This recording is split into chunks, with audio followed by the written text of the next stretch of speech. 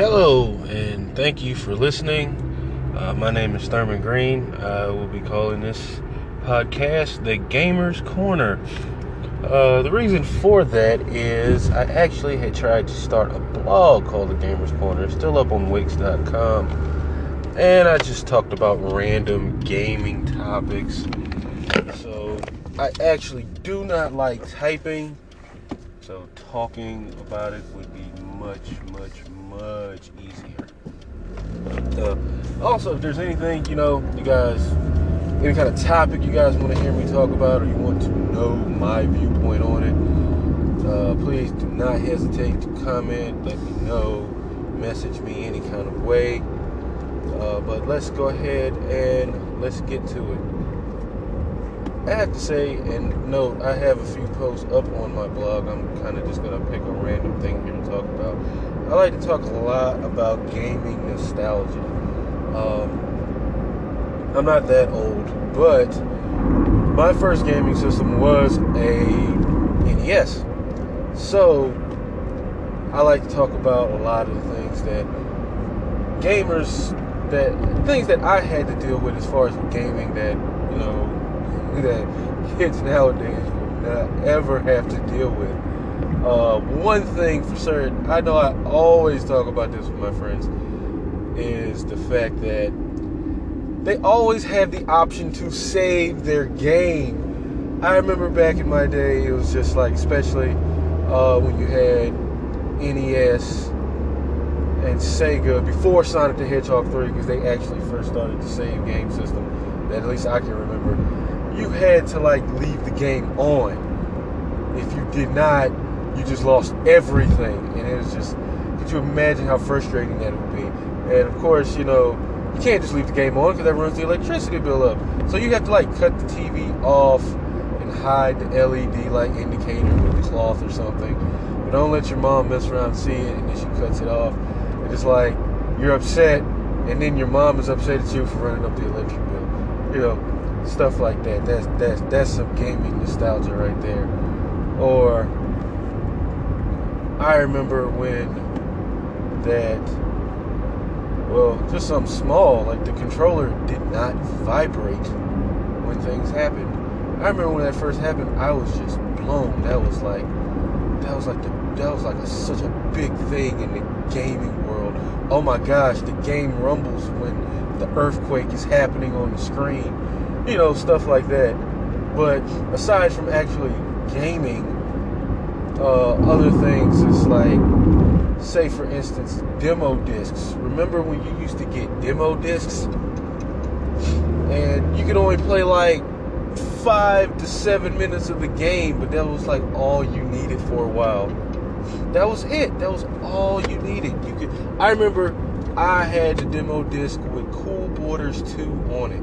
And you could only play as Shaggy, and I forget the second character, but that was it. You only had 2 characters, you could only choose 2 boards, and you had 2 stages. You had 1 mountain you could actually go down, and you could do the half pipe. And I just played that thing over and over again. At this point, I'm at PlayStation now. So, yeah, things of that nature, kids would never. Now they can just go to. I have an Xbox One now, but so you can just go and just download the demos. You go to which games have demos? It just download it and just play it. Not you had to find someone, or if someone had the demo disc with a game that you never played, you were so hyped. You would actually, I actually would like to borrow demo disc if it had games that I didn't have, but. Yeah, and then another thing, kids today will never truly understand the thrill, the fun of an actual midnight release. Because nowadays, midnight release, what is it? It's you pay for the game digitally, and the game is downloaded. You just do not have access to it. And the minute it hits 12:01, boom, you can hit start. We did not have that. What you had to do, you went to your gaming store, you went to GameStop, or something else I'll touch to a little bit later, EB Games. Or I remember I had a friend that actually over that as well. Blockbuster. I think you could actually buy the games from there. But yeah, so you would get the game, you would pay for it, and then you have a date, and the game would be given out at midnight, at 12:01. You get there at 10:30, and it's just people there at the gaming store. You're just sitting there with, and at this point now, you're sitting here and you're making small talk with people. So now, when they say gamers don't socialize, it's a load of crap, because you gotta talk, you gotta do something that's not silent at the midnight release. At least not the ones I went to. I remember going to the one for Assassin's Creed 2 and Gears 2. Oh my gosh, Gears 2, I was in college. That was so thrilling. We were all there. We got that. Or Super Smash Brothers. Super Smash Brothers Brawl coming out on the Wii U. I didn't even own a Wii.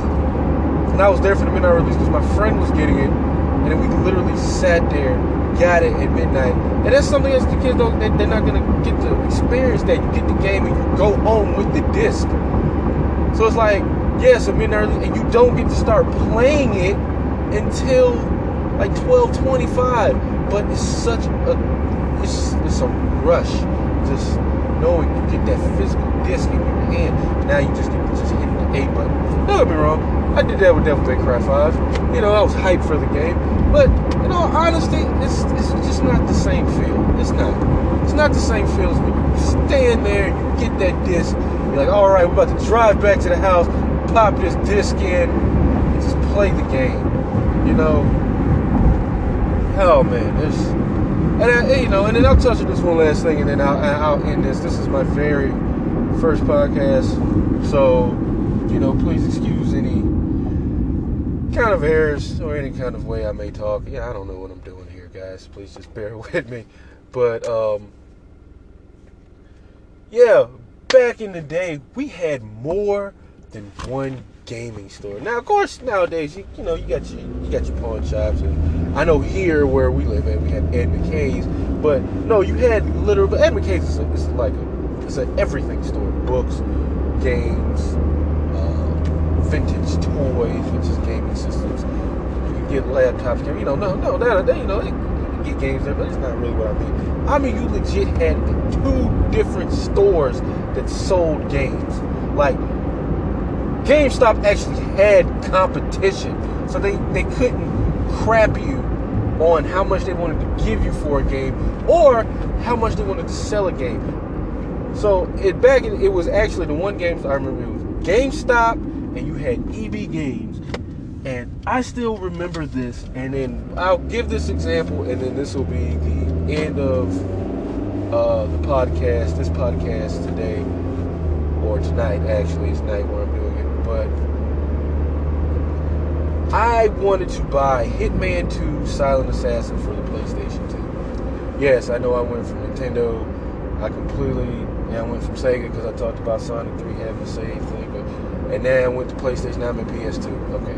So, yeah, we have save states now. But that's neither here nor there. I went to GameStop first and saw Hitman 2 Silent Assassin.